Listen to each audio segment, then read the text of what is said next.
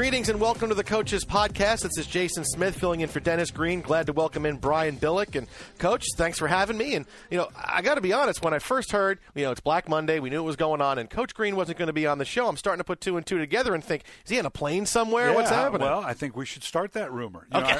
I remember when when I worked for Denny, we were down at the Senior Bowl together. Yeah, Denny and I were having a meal together, and we were in Mobile, Alabama. And we look up on the TV, and the news flash is that Denny Green, as we speak, was meeting with Al Davis in Oakland. And Denny looked at me like, really? Is that, geez, I wish that had told me, So, yeah, it underlines, your question underlines, obviously, the lack of information, the rumors that fly around at this time right now. And that's the difficult thing in this coaching profession. Because keep in mind, you're not just firing head coaches. You're firing staffs and the effect that it has on their lives and their careers.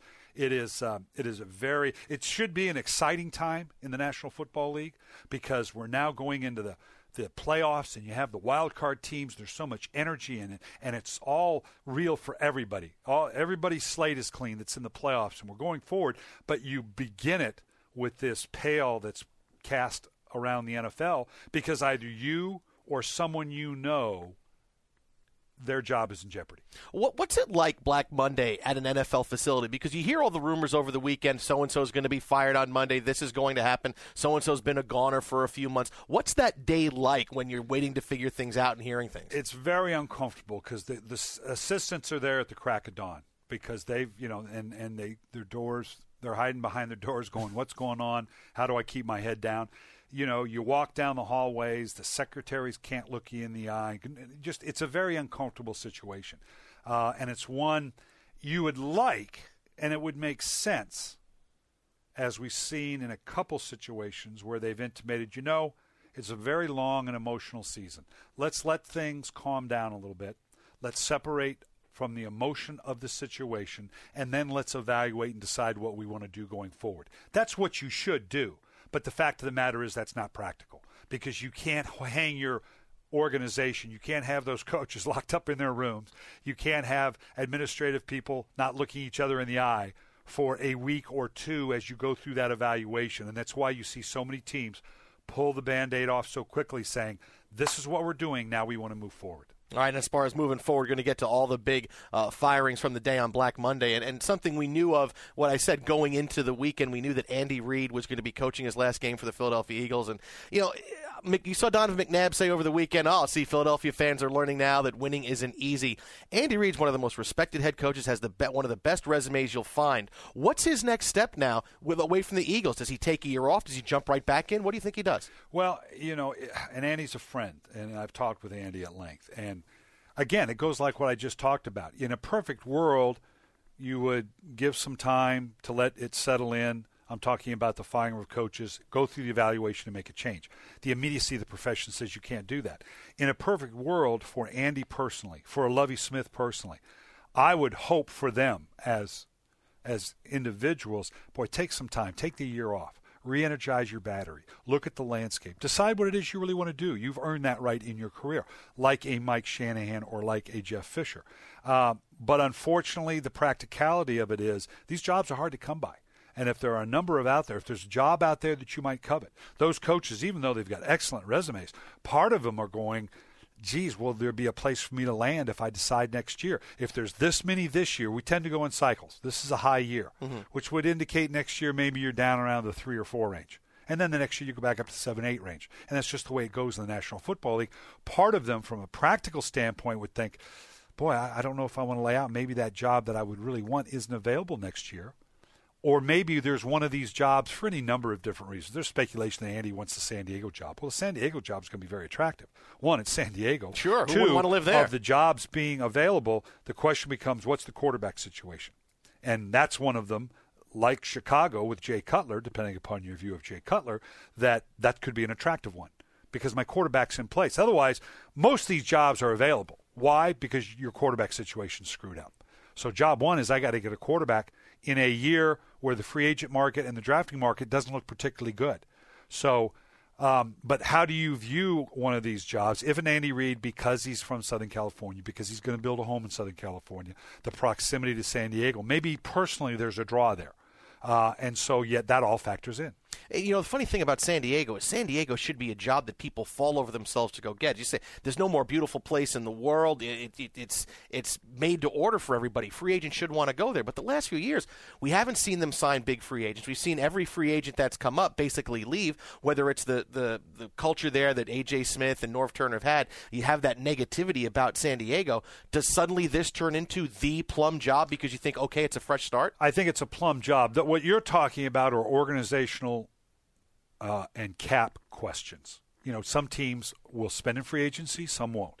And I don't think that makes San Diego an attractive or unattractive job. It's just the approach that they're going to take. Everybody wants to build the same way. Draft well, augment a little bit from free agency. No one wants to overspend in free agency. I remember Art Rooney at one point talking about these exorbitant contracts for these players. And they said, well, do you mind overpaying these players? He says, I don't mind overpaying a good player. I just don't want to overpay a bad player. And now that distinction with what's a good and bad player. So those are more cap-related organizational things that I don't think that makes San Diego an unattractive place. What makes San Diego attractive to a prospective coach would be management has shown some patience, as they did with Norv Turner and A.J. Smith, all but with the firings this week. So they're willing to go through some of the tough times with you. And that's a good thing because not all clubs are. And you have a quarterback in place. With those two mainstays, that's going to be an attractive job. All right, maybe Lovie Smith could be a candidate for one of these as he was there for 9 years in Chicago. Andy Reid, we know as long as he was there in Philadelphia. How much weighs into when a coach is let go that just they've been here for so long, the message is stale, fans want to change, people are just looking for change because we feel like we've had this going on for a long time. It's not really getting any better. It's not really getting any worse. We're just kind of going year in and year out. Yeah, there's a shelf life. Bill Walsh, for years, said that you can only last a maximum of about 10 years. If you're lucky enough to last that long. And there's been that Andy Reid, like you said, 14 years. Jeff Fisher was for a long time in Tennessee. But Bill's premise was if you're lucky enough to last that long, it means you were pretty good early. Otherwise, you're gone in year 3 or 4. Or in this game in the NFL now, it's maybe year 1 or 2, you're gone. But if you're good enough to last 3 or 4 years, it means because you've been good. But you're eventually going to dip. Bill Cowher was out of the playoffs in year 7, 8, 9.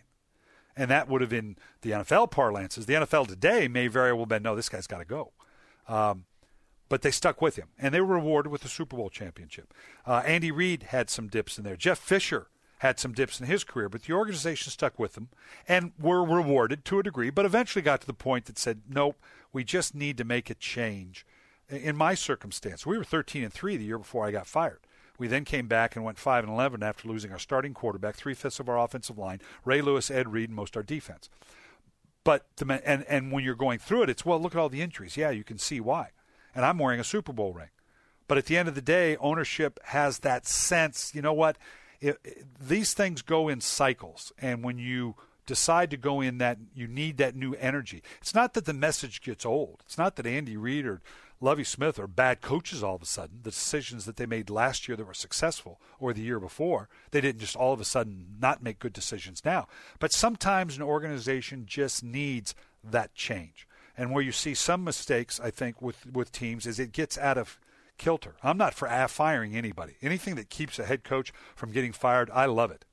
But you see teams after team, we seem to be in a stage where fire the GM, keep the coach. But then next year you got to get the quarterback. The coach doesn't do as well, so now let's fire the coach. Well, now the GM's been there 2 years. He's a year behind hiring his guy, and then you've got to go get the good organizations that are winning right now. You tend to look at them and see you kind of piece this together at the same time, so that there's a relationship between the coach and the GM, and you go out and the first thing you do is find that quarterback. You look at Andy Reid and Jeff Fisher. What did they do? They came in their first hire, and they got it right at quarterback. Donovan McNabb for Andy Reid and Steve McNair for Jeff Fisher. But they, unique to this day and age in the NFL, lasted long enough to where they now go into the second cycle. Those quarterbacks had their run. And now I got to do it again. Well, you now take a Michael Vick, wrong decision for Andy Reid. You take a Steve Young for Jeff Fisher, wrong decision. You cannot survive in this league as a coach if you miss with either a first-round draft choice at quarterback or a change at the quarterback position that you orchestrated. Now, you talked about working with a GM and how important that is in tandem with the head coach, and we see a couple of teams now are going to go in opposite directions. The Browns, who let Pat Shurmur go, said they're going to hire a head coach before they hire their new GM. Mike Tannenbaum let go by the Jets. They're going to hire a new GM to come in and work with Rex Ryan. Does that dynamic work when it's a head coach in and it's a new GM? I haven't really seen it for the most part because there again, now you're a little bit out of kilter. Whatever your structure is, whether there's got to be a chain of command. Is it the head coach? Is it the GM? Is it a partnership and you have a team president? In Cleveland, it's real clear cut. Joe Banner's in charge. And he's going to bring in a GM that's going to be primarily a personnel guy. And he's going to work with the head coach. So that is a good relationship. And I can see that they're trying to do this in the proper sequence. Had they kept Pat Shurmur and let go of the GM, then they're trying to force a relationship. And now Joe Banner's who's going to be the ultimate authority just under the owner. The owner's the final say. But now we're going to orchestrate two guys that will have a working relationship, and they'll be in this thing together. And that's a good thing. I'm not saying firing Pat Shurmur was the right thing to do, but starting anew that way. But the chain of command is very, very clear-cut. How hesitant are you as a coach to get back in when it's a situation where, okay, this coach got a year or two and that was it, and we blew him out, and this GM got a year or two and he was out? It could be a great job, but when you see that track record, how much does that make you think twice that, boy, you know what, am I going to get a couple of years? Is this going to be 2 years and I'm out? Is this going to be 2 years and my other guy is out? What do you do to say, okay, this job is worth the risk? It's life in the NFL, and these jobs are hard to come by, and you get a chance. You cast a blind eye to the limitations of, is this really a good job? I can make it better. It's kind of like when you sign that free agent player that's had a problem. Oh, well, I'll get him over it. I'll coach him up. Well, maybe you do, maybe you don't. They're all good jobs. I always said NFL jobs are just right. If they were any better, they wouldn't be available. If they're any worse, you wouldn't take it. But there's no job not worth taking that you don't, particularly in this NFL where you can change things quickly. So much of it is tied to the quarterback. The head coach, GM, it's got to be a marriage. It's got to be an equal relationship to be at its optimum. Yeah, there are times when someone has to be in charge. Someone's got to be the lead parent, so to speak. And in different situations. You don't have to have total authority when you come in as a coach, but it's got to be a relationship where we have that relationship that together we can arrive at the right decision. Ozzie Newsome and I had a relationship such that we knew that we could resolve whatever different disagreements we had about, say, a personnel. As we would say, we'd scrimmage it around. You try to convince me, I'll try to convince you. And it's not you don't develop. It's not a consensus, and it's not. You're simply not going to because then there's no accountability. But it's either we're not just going to. You convince me, or I'll convince you. But let's just don't compromise, because that compromise has no father. It has no accountability. You have to have that kind of relationship. Well, let me go back to something you said a couple seconds ago about how important the quarterback is, because you could see any of these head coaches, had you gotten better play from your quarterback or elite level play if your quarterback was okay, they probably would have kept their job. Mike Tannenbaum's still the GM of the Jets if Mark Sanchez is better. Same thing if suddenly Brandon Whedon comes out and he was great his first year in Cleveland. But every year, it's nice to say, let's go get a great quarterback, right. But there's not great quarterbacks available every year. And here's the problem. Here's what you're going to do this year. Because of the success of these quarterbacks that have come in, obviously RG3 and Andrew Luck and now your third-round pick in Russell Wilson. So like the Tom Brady, well, let's just go get a Hall of Famer in the sixth round like Tom Brady. Well, okay, that's a once-in-a-lifetime gig as a coach. You can hear the fans now. Well, let's just don't waste it in the first round because there's a lot of bust there. Let's just get our Russell Wilson in the third round. Well, when you look at the need for quarterback, need is a terrible evaluator. We saw it last year when we saw a Ryan Tannehill pulled up to the 8th pick. The year before, you saw Christian Ponder at the 12th pick, Blaine Gabbert at the 10th pick, and Jake Locker at the 8th pick. Those guys should have been late first round, early second round picks, but need drew them up. And I'm okay with that. If you think this guy's that good, doesn't matter where you take him, you take him. The problem is that your evaluations are warped by that need. And now we're going to look at whether it's the Geno Smith at West Virginia, whether it's a Matt Barkley at USC, whether it's the kid at Arkansas, Landry at Oklahoma. These guys today, and I've talked with a half dozen personnel guys that say today there's not a top 15 worthy quarterback. But come the draft, we'll take a couple. Oh, sure. Because you need it. Yeah. And the free agent market's not going to be big. That sequencing, that the winning formulas are to put a GM and a head coach together, create that relationship, get your quarterback, and go off and be successful. Now, if you pick the right guy, you could say, well, that's exactly what Tannenbaum and Rex Ryan did and moved up to get Mark Sanchez. Wrong guy. So when you miss on a first-round draft choice, somebody has to pay. Normally it's been the head coach. But now, because that power or that authority has gone primarily to GMs, we're seeing the GMs now also paying the price because somebody's butt has to be in the owner's briefcase at the end of the day when you miss on a first-round quarterback. And not only that, it's the right kind of quarterback because now we're seeing that rookie quarterbacks can succeed right away. We had Roethlisberger a few years ago. Those guys were few and far between. Roethlisberger was the first and probably since Dan Marino to come right in and play well at a high level. Now you're seeing the last 3-4 years, guys are coming in. But not only that, they're coming in as dual-threat quarterbacks. That's who colleges are starting to manufacture now, the guys that run. So now it's not just having a quarterback, it's having, well, we got to have an RG3. Right. We got to have a Cam Newton. But whoa, and I hear that all the time. There are not a lot of those cats running around, man. Right? And so no, not many. And until that style of play wins a championship, are we in the transition into that style of play? We'll see. It looks that way, but at the end of the day, you're going to win a championship in the pocket. Tom Brady, Drew Brees, Aaron Rodgers, Peyton Manning. Now, the difference being, I think RG can win from the pocket. The fact that he can do some of the things outside makes him special. Can Cam Newton? Not sure, but be interesting to try. So you're right. Are we, the Chip Kellys of the world? Do somebody go out and get a Chip Kelly? If you hire Chip Kelly, who's a phenomenal coach, but his style of play, and we've seen it time and time again with college coaches, whether it be Steve Spurrier, Dennis Erickson, guys that come in without the pro experience, that have a certain style of play that just doesn't transition into the NFL. Chip Kelly's going to come in and do what Chip Kelly does. Are we at that point where Chip Kelly can maybe get a Tim Tebow? Let's start that conspiracy theorist. That an organization says, I'm going to strike out.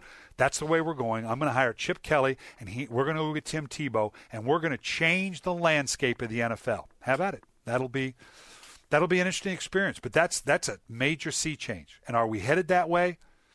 I don't know. Until that wins in this league, and when I say wins, I mean wins a Super Bowl, I'm not sure that we are transitioning to the degree that a lot of people that now would advocate, and I'm not saying they're wrong. When you look at the alternatives, if I'm Joe Fan or if I'm Joe Owner and saying, well, what are my options? There's not a lot of free agent quarterbacks there for me to go get that I can really hang my hat on. The Mark Sanchez that might leave New York, the same guy they're running out now is going to be my answer. Alex Smith. We just talked about the rookie quarterbacks. Are there any of those guys that are going to be my Andrew Luck or RG3? Don't know.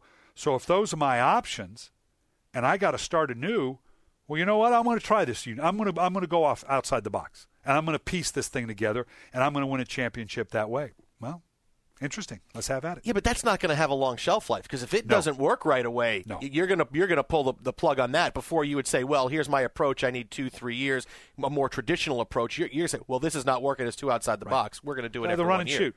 Yeah. Run and shoot was a brilliantly conceived offense, and everybody started to go that way because of the numbers it produced. But at the end of the day, you couldn't win with it. Couldn't win in the NFL, and then it went by way of the Whales. All right, now let me talk about fan impact for a second here, because I remember a few years ago talking to Steve Phillips, former GM of the New York Mets, who'd been around baseball, and he said, one of the things that GMs have to realize and head coaches, managers, is that fans have more input than they realize, because if there's so much negativity and fans keep crying out for change and it goes on for so long, then a team feels they have to make that change because you have to satisfy the fan base. You don't listen to everyone, someone doesn't like so-and-so, someone doesn't like so-and-so. How much of that goes into it where an owner feels, boy, the fan base is just, they're just killing everything and I got to make a change. I got to at least keep some of them happy. Organizationally, you listen to it the same way you do on game day when the fans are telling you to go for it on fourth 4th and 1 on your own 20-yard line. You got to block it out because it's a mob mentality that you can't listen to. But you're absolutely right, because at the end of the day, the owner is a fan. That's why he got into this. There's any number of things he might have spent that money on and get a higher return than the NFL. But they want to be in the NFL for a reason. And they're guys that like the NFL, that watch and listen to the NFL Network and ESPN and all the shows and all the commentary and all the experts.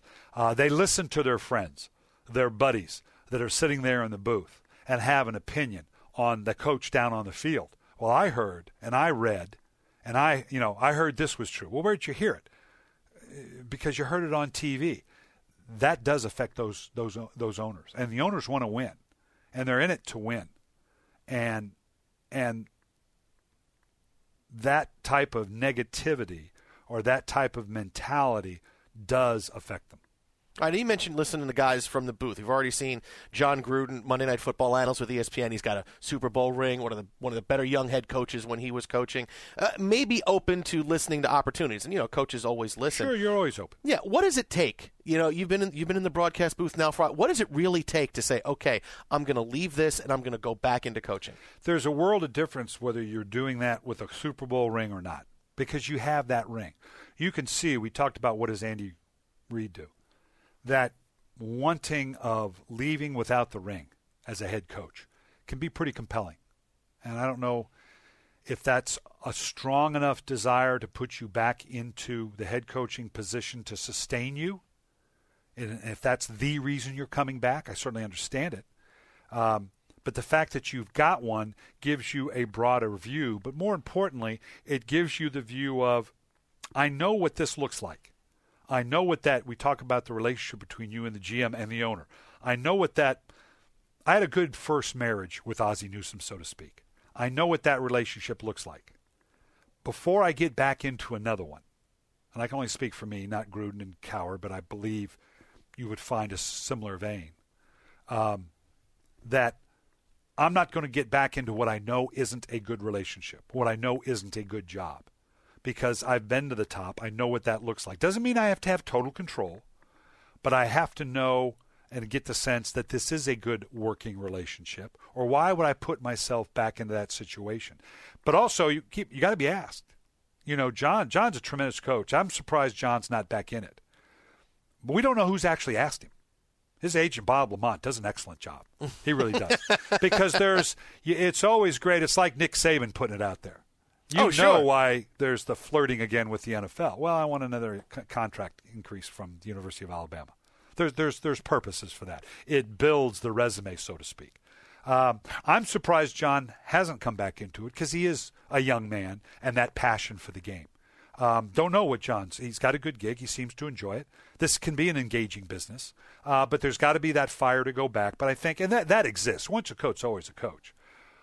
But I think it has more to do with you can be a little more discerning in terms of what constitutes a good job. You hear assistant coaches all the time say, well, yeah, I'm interested in being a head coach if it's the right situation with the right people. And then Charles Manson could offer the job and go, oh, yeah, that's a good one. I'll take that one, because you're desperate to become a head coach. When you've been a head coach and you've got a Super Bowl ring, you can be a little more discerning, not only for you but for them, to recognize, you know what, I don't think I'm the right guy for them based on what they want to do and their vision for the future of what it takes to win in this league. Doesn't mean I'm wrong. They're wrong. It just means the skill set of what they're looking for, they probably ought to be looking someplace else. You just said once a coach, always a coach. But with Chan Gailey getting let go in Buffalo, you don't think he's going to take another job. Why is that? Well, first, he's not going to be offered another head job. So, it has to be offered. Would he take another head job if it's offered? Yes. Is he going to get offered a head job? Of course not. There's some question whether he should have been offered this job in the first place and that he was fired from the 4 or 5 previous jobs that he had. And he's at the point in his life. And Chan Gailey is an outstanding coach, and he's a good man. But he's at the point in his life that I don't know that Chan Gailey is going to go back and coordinate in this league at this stage in his career compared to a Ken Whisenhunt or a Pat Shurmur. I find it hard to believe that they would have an opportunity to be a head coach again this early. but could reestablish themselves as head coaching candidate by going back and coordinating. As you saw in Mike Nolan going back and coordinating now in Atlanta, very successful. And I think Mike Nolan will be on a lot of people's list. Jack Del Rio going back and doing a good job and showing that he probably needs to be thought of as a head coach again in Denver. So it depends on where you are in your coaching career. And do you want to go back and be that coordinator? I don't know that Andy Reid would go back and coordinate. I don't know that he wouldn't, but I don't know that he will. Lovie Smith, don't know. I could see Lovie going back and coordinating, but sometimes when you've been a head coach long enough, do you really want to go back and do that? How tough is it to do that, to go from being a head coach to now, I understand this is a job that's offered, this is my way back in, but mentally you have to feel like I'm starting all over because here I am again to start over and impress and get back to where I was. And if that's the attitude you have, you probably shouldn't do it. Some coaches say, I'm just a ball coach. I just want to coach. And if it's as a coordinator, fine.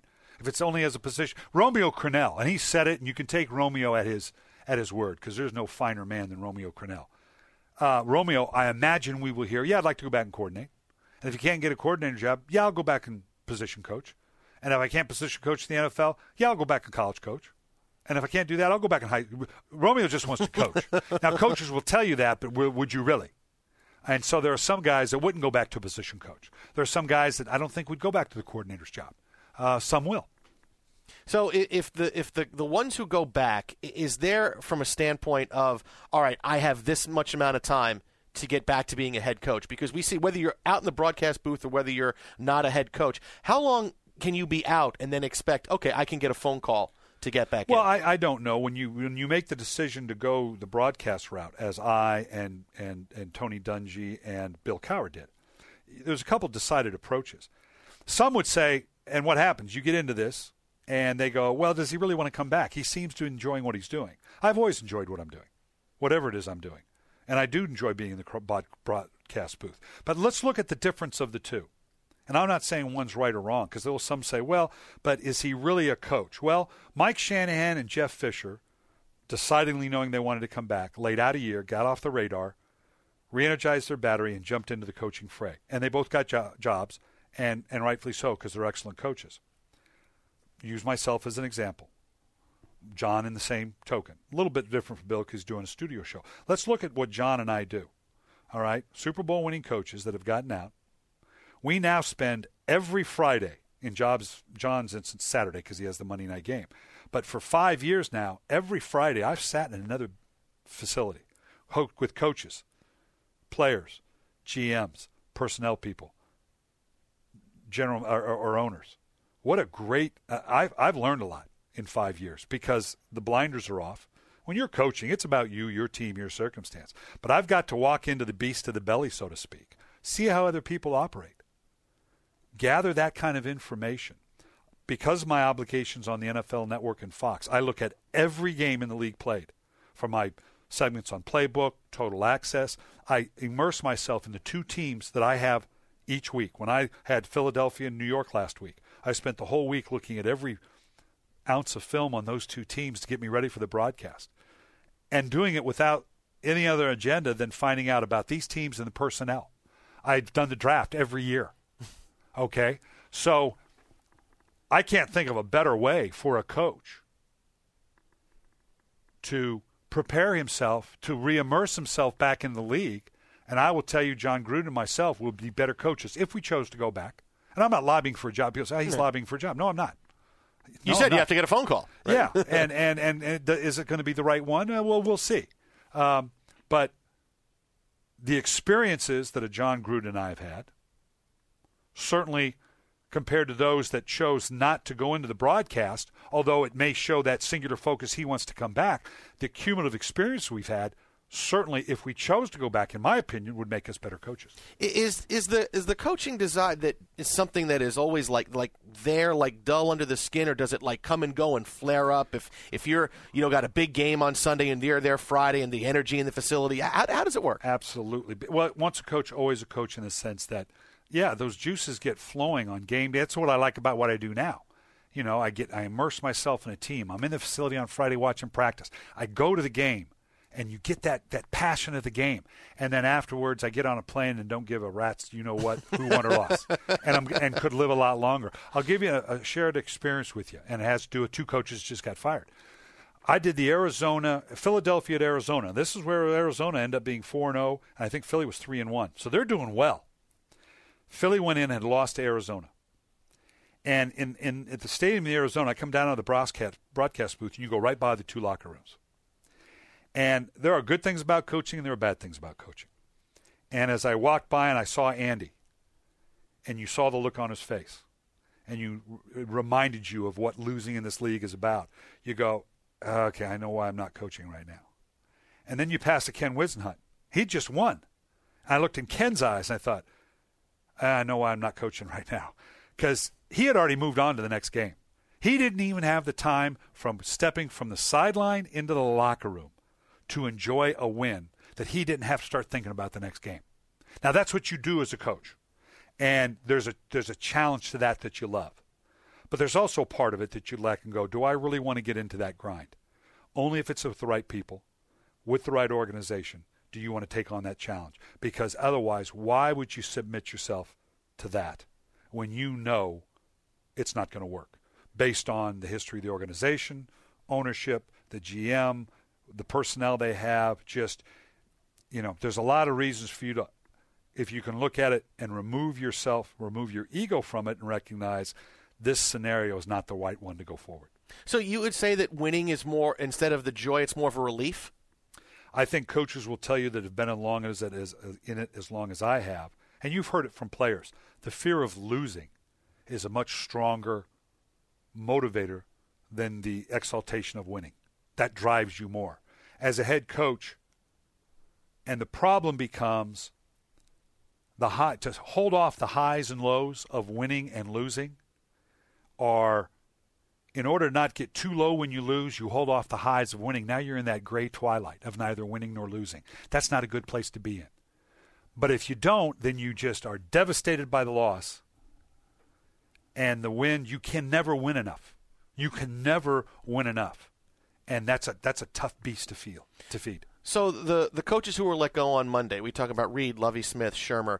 Is there a sense of relief for them from the other perspective of, okay, at least now it's over? And my mind is a little bit uncluttered. The worry I have is not there. What are the emotions that are going on right now? Well, right now it's raw, and no, it doesn't feel good. There's nothing good about it. But going forward, they'll come to realize that, like we said, sometimes an organization just needs to move on because of the resources you have to spend and the emotional capital that you have to spend to overcome the tough times going forward when you're on the hot seat. It just makes it too big a hill to climb. Well, for Andy Reid, I think he'll enjoy, if he chooses to go to another job, I think he will enjoy wherever it is he goes a little bit more next year than he would have coaching the Philadelphia Eagles, holding off, boy, we better win, or they're going to tar and feather me out of town. So he's doing the same job, and he's certainly a good coach, but wherever and that's what I'd communicate with Andy is maybe this is a good thing for you too. So this will hit in a couple of weeks in when they get it comes a phone back. call? It comes back to that's the tough one because you don't have time to think about it too much, and that can cloud your judgment. So that's the tough things for those gentlemen right now. If they choose not to go back in the league, now there'll be a period of time, and it'll take a while, that detachment from it, you'll be able to exhale, take a deep breath, and size things up a little bit. It will feel okay until you get to the draft and you'll get a little anxious because you're not involved. Then you'll be okay again. And the summers are going, ooh, you know what? This isn't bad. But then the games will start up. Or the training camps will start up and going, this doesn't feel right. It's August and I'm not preparing a team. I'm not used to it. I've been doing this for 35 years. This doesn't feel right. It takes a little getting used to. All right, now as we wrap up Coach's podcast, you talked about the big thing being what does the quarterback situation look like at a potential team you're going to. You look at San Diego with Phillip Rivers, who's had a down last couple of years, but we saw his talent. Is San Diego the best job from that perspective? With that being Rivers? The criteria clear, when you look at it, the ones we know right now, there's two that have existing quarterback, Phillip Rivers in San Diego and Jay Cutler in Chicago. Now, some people say, well, no, you don't have a quarterback in Chicago because they don't like Jay Cutler. But those are two proven guys that you got to feel like I can start with that. Compared to the unknowns of all these others, you don't know. Is Foles in Philadelphia. Is that the answer? Is Whedon in Cleveland? Is that the answer? You don't have a quarterback in Cleveland or in Kansas City. You don't have a quarterback in Buffalo. That uncertainty makes them less appealing simply within the criteria that we're talking about. Would you rather go into a job having, okay, I have an established quarterback in Phillip Rivers or an established quarterback in Jay Cutler or a guy that you like that you can work with, or would you rather go in and say, you know what, I want to go out and get my guy? Ideally you want a job that gives you as many options as possible, whether it be the veteran guy that's there, looks like there's some options in free agency, or I like the quarterbacking core, the quarterbacking prospects in the draft this year. You want as many options as you can. This year, at least right now, having a veteran guy like a Phillip Rivers seems more attractive than the free agency options available or what this quarterbacking draft in the NFL in the draft looks like. Would that also buy you more time as a head coach? Because if a coach comes in and here's a quarterback, I tried to make it work for a couple of years, it didn't, now let me get my guy in. Suddenly you're in year 3, year 4, year 5, and you've built up the rest of the team. Does that buy you a little bit more time? Let's use Jacksonville as an example. It didn't buy G. Smith time. Someone, like I said, someone's got to pay for missing on a quarterback. Blaine Gabbert isn't being blamed on Mike Mularkey. It was blamed on Gene Smith. Great, we can move forward. But now Mike Mularkey has to make a decision, and he either owns that with Blaine Gabbert, or he makes a change, he gets somebody else, and now he'll have to own that. All right, great sitting in for Coach Dennis Green, Coach Brian Billick. Great stuff as always. Don't forget, check out Daniel Jeremiah and Albert Breer's articles on NFL.com about future head coaching candidates around the league. Jason Smith for Brian Billick. Dennis Green, Coach, is back next week. Have a good one.